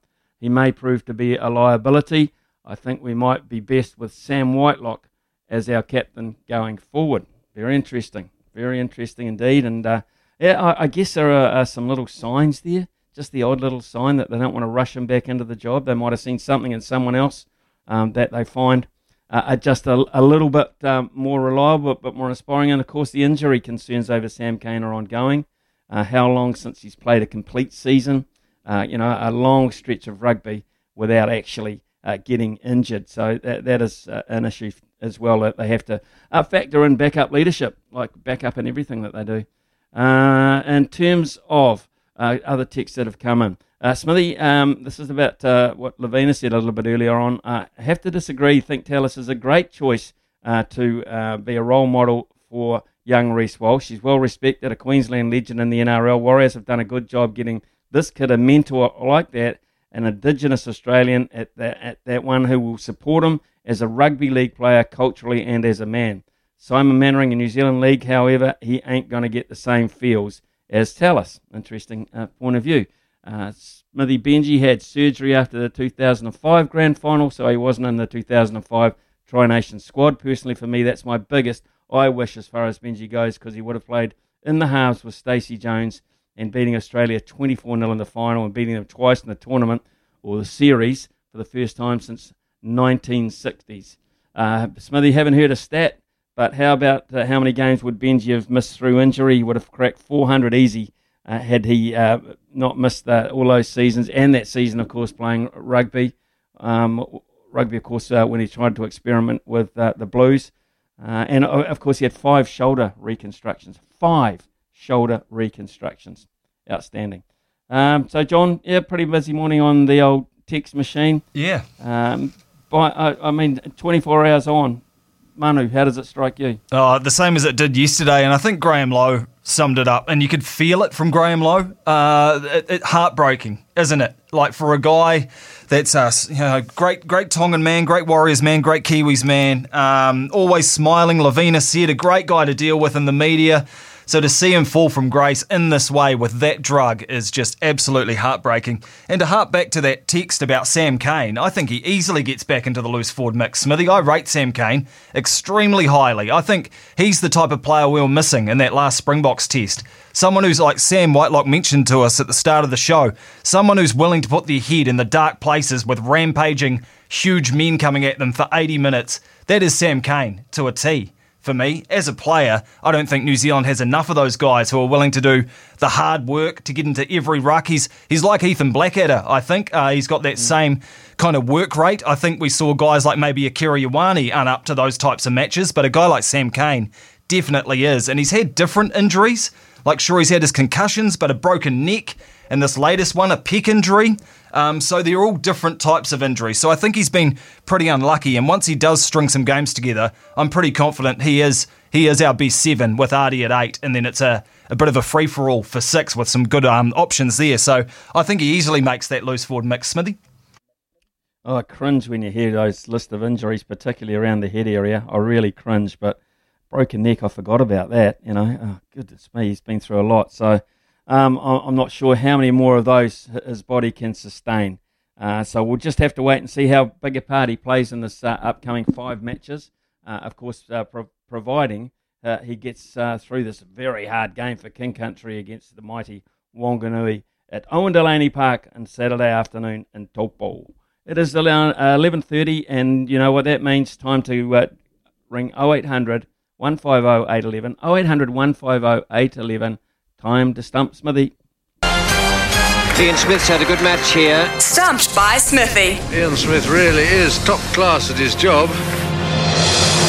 Here we go again. $50 on the line from TAB, as well as some Sleep Drops Daytime Revive. Sleep Drops, New Zealand's only specialist range of sleep and stress support supplements.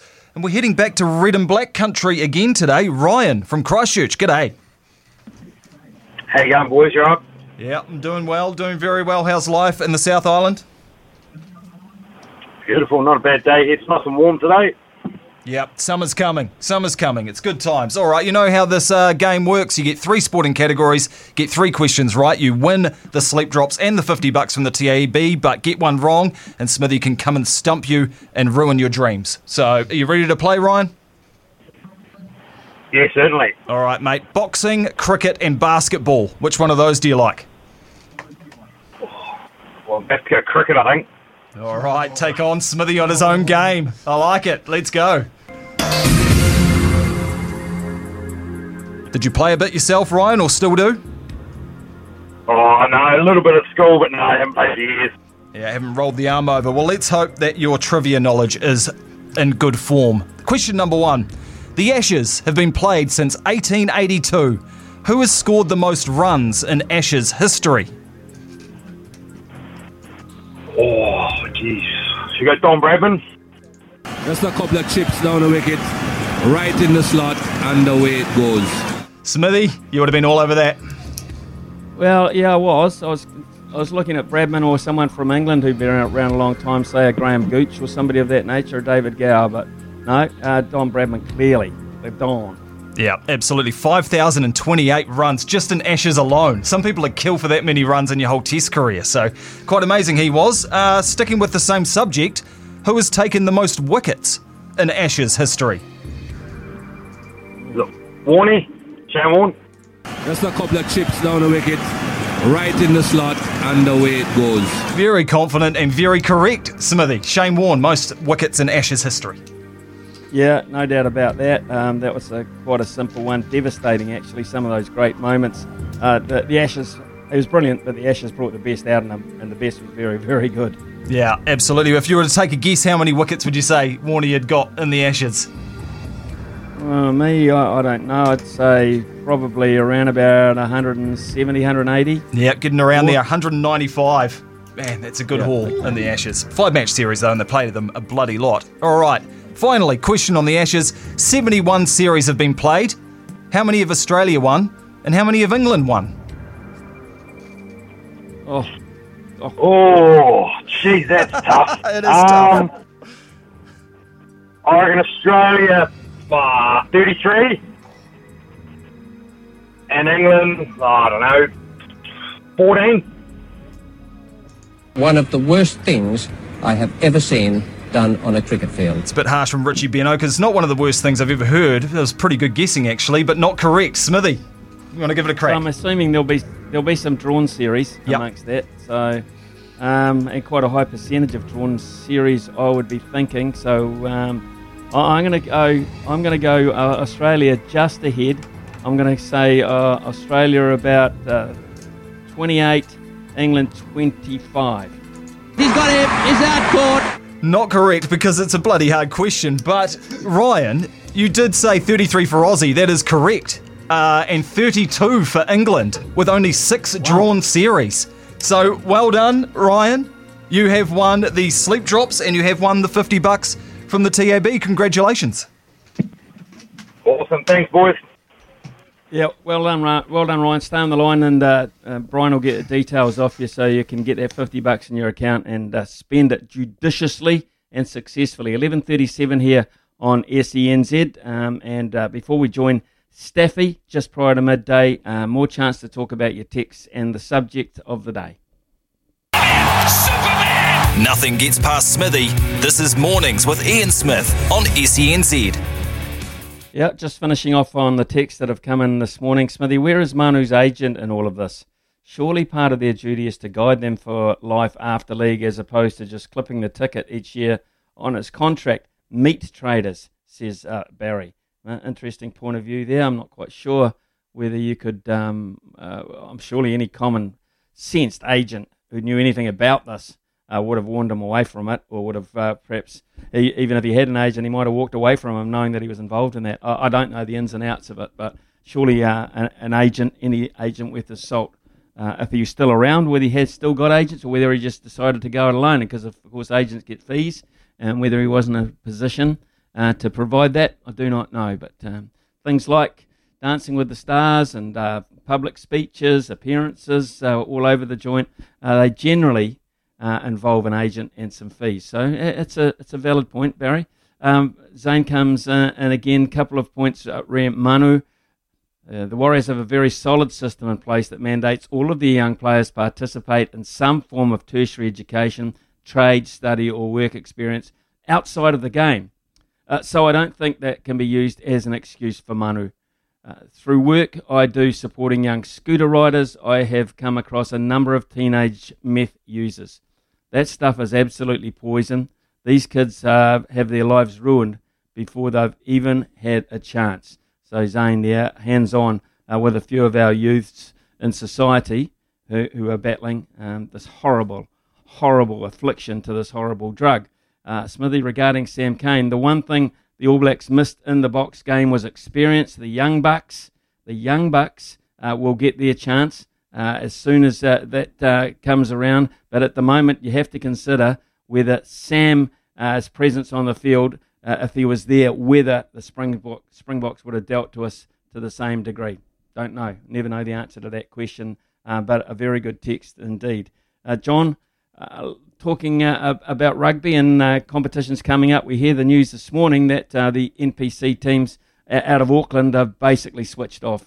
Basically, it looks like after 3 strikes of saying, no, you can't relocate, they're out. Yeah, it's good for the bus. The bus can get out, but the Auckland teams can't, unfortunately. Of course, Julian Sevilla getting allowed to go to Wellington. They've done their paperwork correctly this time and sorted that out. So good to see the bus going to Wellington. But, really, really unfortunate for especially counties, I think, like on the bones of their butt down there in South Auckland, and really need provincial rugby to sell some tickets. They get pretty good crowds down there in Pookie, and, they do it tough. So I'm feeling for them, North Harbour, and for Auckland. And selfishly, Roger Tuivasa-Sheck, the biggest signing in the NPC this year. We're not going to see him, Smithies, but, with COVID and you can't train, you can't prepare a team to get ready, and trying to get exemptions from the government, it's hard. Some people can, like the netballers and Julian, but other teams can't. Too hard basket. So I feel really sorry for these 3 provinces up here and all their organisations, and just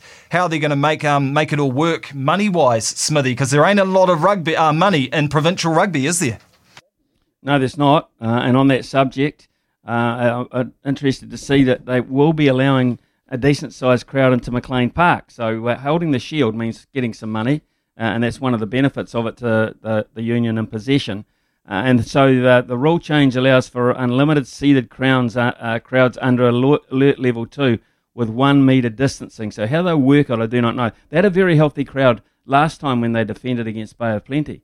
There was quite a few Bay of Plenty people there, but I understand there's at least 3 plane loads full of Tasman supporters coming up for this special occasion, and on the chance that they may be able to take it home and create a little bit of history.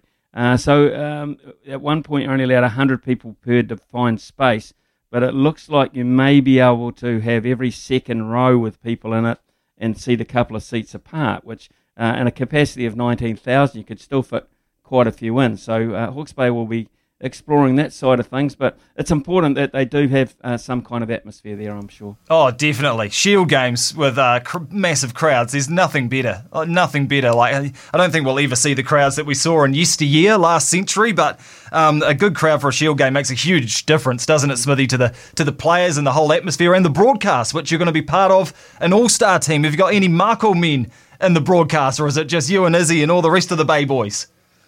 No, just me, Izzy and Nisbo. Nisbo, Mr. Neutral. So you can bet your bottom dollar that Grant Nisbet he'll play it straight down the line and call the action as it is. Might be a little bit of bias, but tend to, because you get a lot of criticism about being biased in commentary, you tend to sway the other way. I think it'll be a quality game of rugby. I really do, and I think Tasman are the best chance this year to take it off Hawke's Bay. I really do, with the quality that they possess. Another couple of texts have come in. In my opinion, of following rugby for over 45 years, Sam Cane is 1 tackle away from a career-ending concussion, but you can never question his courage. You're never ever going to question his courage. Why don't the 3 teams that have basically ruled themselves out of the NPC play amongst themselves? Well, they can't really, can they? That's the whole thing. I mean, at the moment, they can't even touch each other or touch a rugby ball at training. So if that frees up a wee bit, I mean, how can they even be prepared, and what kind of crowds could you get to that, and what's the worthwhile nature of that, apart from some 30-odd blokes or 40-odd blokes playing a couple of games of rugby just to finish off the season? Deflating.